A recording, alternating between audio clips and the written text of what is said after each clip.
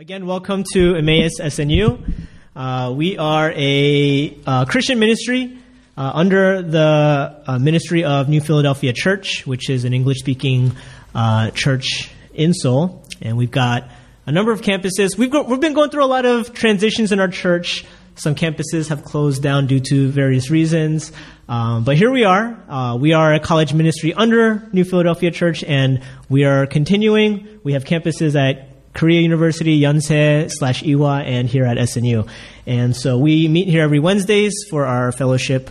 And for a while, we've been having these large group meetings where it'd be pretty typical. We'd have like a time of worship and then like a sermon, and then we go and have fellowship for those who wanted to stick around. But today we're going to do something a little different. It's kind of the same structure in that we're starting with a song and we're going to have a mini sermon instead of a full-length sermon. So I'm going to try to really quickly just share a little word, and then we're going to just fellowship and have fun the rest of the evening. So we've ordered food for us. It's coming very soon. Yay! Yeah, we got jjajangmyeon ordered, so it's going to be here very soon. So for today, what I wanted to share was simply kind of a follow-up message of last time. Last time I spoke about Acts chapter 2, verse 42 to 47, and how the believers, they had this fellowship, how this was a picture of what Christian fellowship should look like. Today, I kind of want to follow up with that in a more or less connected way. Just 2 points that I want to make, kind of a follow-up with that. And one of the things I talked about was the 2 commandments that God gives us, the 2 greatest commandments that Jesus said, that all the law and the prophets hang on these 2, and they are love the Lord your God with all your heart, soul, mind, and strength, and love your neighbor as yourself. And something about these so-called laws, right? They're laws in the sense that God is like, do this. It's a commandment. But it's more than that. It's more than just God saying, do this because God is boss. He is boss, and it's good. We should follow him. We should listen. But it's so much more than that. And I think that there's a reason why God tells us these things. It's for our own good. It's for our own good. He loves us. That's why he's telling us these things.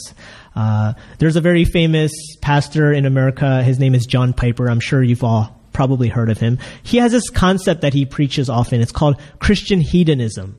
Hedonism is often kind of a negative thing that like, oh, you're self-indulgent. That's a bad thing. But he takes Christianity and he kind of, it's almost like a buzzword to get us thinking, right? To kind of think, oh, wait, God, we often think of God as this harsh, law-giving God, which to an extent that's true. He is a law-giving God, but he's also a God of love, and he's also a God worthy of our worship and worth pursuing.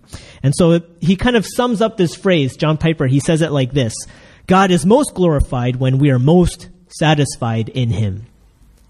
Okay, God is most glorified when we are most satisfied in him. And so he made us to love him. He made us to worship him. That's design. That's by design. And it's not just a rule. It's not meant to be a drag. It's meant to be a blessing to us. It's like a parent who tells us to do things. It's not because the parent wants to just be a king or ruler over his family that he or she says, son, daughter, please don't go out and do things late at night by yourself. It's for our own good that they tell us these things, right?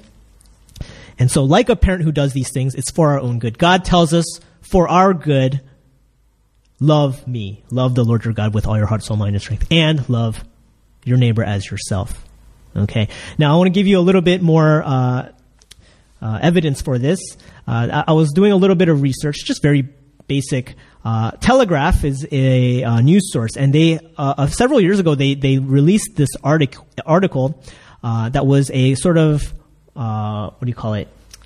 What do you call it when you have a whole bunch of researches and then it's like a meta research article, okay? So they take data from a bunch of different studies and they do this like meta study. And they looked at evidence from 1,200 studies and 400 different reviews. And the result of that was simply, I'm just going to read it straight from the article, but this is what it says. The overwhelming majority of scientific studies highlight the positive health benefits of faith, including protection from illness, coping with illness, and faster recovery from it.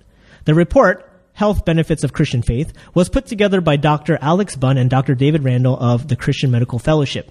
They highlighted one study which showed regular churchgoers had life expectancy up to 14 years longer than those who did not attend services. Okay, so there's this practical sort of life-giving health benefit to being a believer, having a connection, a loving relationship with God.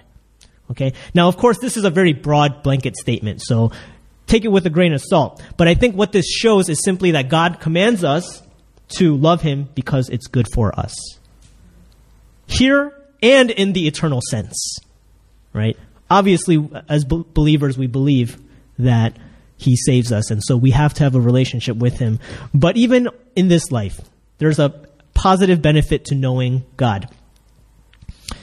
That's one of the things that makes what Adam and Eve did sinful. They turned from God, right? In essence, they turned to their own devices, eating the fruit of the tree, saying, oh, there's something I'm missing, something that God is withholding from me. And that is the lack of faith that they sort of expressed in their action. Now, obviously, the sin is the disobedience itself, but these are some different ways of kind of looking at that, what makes it so sinful, okay? They turned from God. They were not able to enjoy God fully. If they did, they wouldn't have eaten from the tree. If they really believed fully, oh, God has everything, God is everything for me, they wouldn't have looked at the tree and been tempted. Okay? So that's the practical implication of their action. Okay? Oh wait, Hannah, can you use this? Okay. So that's my main point. My first main point. God tells us to love him because it's good for us. Secondly, the second aspect of it is God. How did you go through that door so fast? I think it's like cartoonish. Okay. So the other point is that God made us for community. Okay. God made us to love him. Love the Lord your God with all your heart, soul, mind, and strength. And he also made us for community. That's why he tells us love one another. Love your neighbor as yourself. God says in Genesis chapter 2, verse 18, it is not good for the man to be alone. I will make a helper suitable for him. Now, in this case, he's talking about marital relationship. Right? He's talking about making Eve for Adam.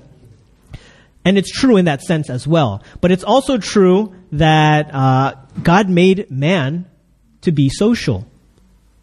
Okay? Aristotle is known to say that man is by nature social. Man is a social animal. Okay? And if you look at the way we are, it's true. Think about what solitary confinement is. Okay? Prisoners, right? People who do bad things, they get sent to prison. And people who are really bad, even in prison, they have like prison for prisoners. And that is solitary confinement. That means they just lock you in a room by yourself for however long. And they say it's like torture. People go crazy. They turn suicidal. They get depressed. Even afterwards, even after they come out of solitary confinement, often there are lasting mental health effects. And so there are just examples, countless examples of how when people are separated from community, separated from society, they get damaged. I mean, it's very evident. Do your own research. Again, this is a mini sermon. I'm not going to give you all these examples, but do your own research if you so choose to. But yeah, God made us for community. That's by design. And so when God tells us to love one another, love your neighbor as yourself, he's not telling us to do it because he just wants to lord it over us, although he is Lord. He does it because he wants it for our benefit, because he loves us. He tells us love him, love one another because he cares for you. He loves you. And that's the reason. Now we can even look at this theologically. Okay? What is hell? Hell is not just fire. I mean, yes, I'm sure there's a part of that, but the worst thing about hell is not just the fire. It's the fact that we are separated from God. Right? Sin separates us from God. And so when we are without a Savior, we are doomed for hell. That is the worst punishment, separation from God. And so even, I think the truths of this, right, in that God made us for community and for Him, when we are separated from people and God, that is the worst thing for us. So,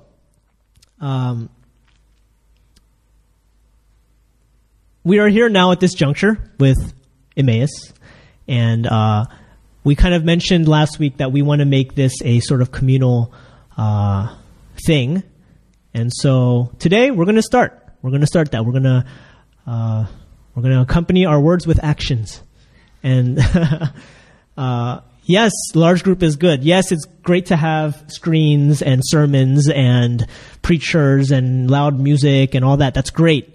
There's a time and place for it. But we had to kind of step back and wonder, what are we doing here at SNU Large Group? We want this to be a place where people want to come because they just want to connect with others and with God. And what does that look like? We looked at that last week, the picture in Acts chapter 2, verse 42 to 47.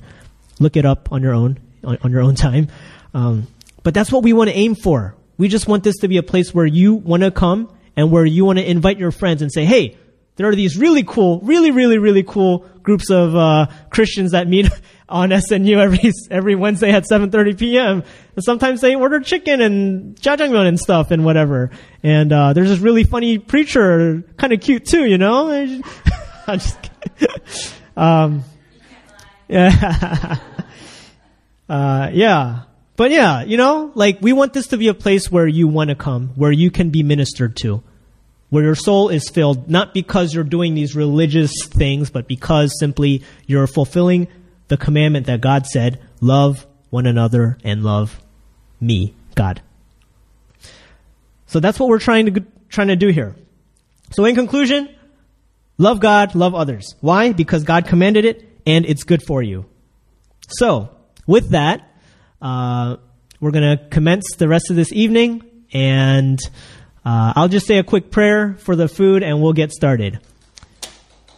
That was the first time I ever got an applause. All right. Father, we thank you that you would choose us. And so we also choose to love you back, and we also choose to love one another. And let this place be a place where your Spirit is thick. We ask that as we simply just live out the commands you've given to us, that it would draw men, that it would draw people to question and wonder, what is this way that these people are living? Who is this God that they worship? That's our desire, oh God. And so tonight, let us just have a night filled with laughter and fun, no stress, good food. Let the food be plentiful and multiplied if it's necessary. We love you, God. And yes, be here with us as we commune with you and with one another. We thank you and we pray all these things in Jesus' name. Amen.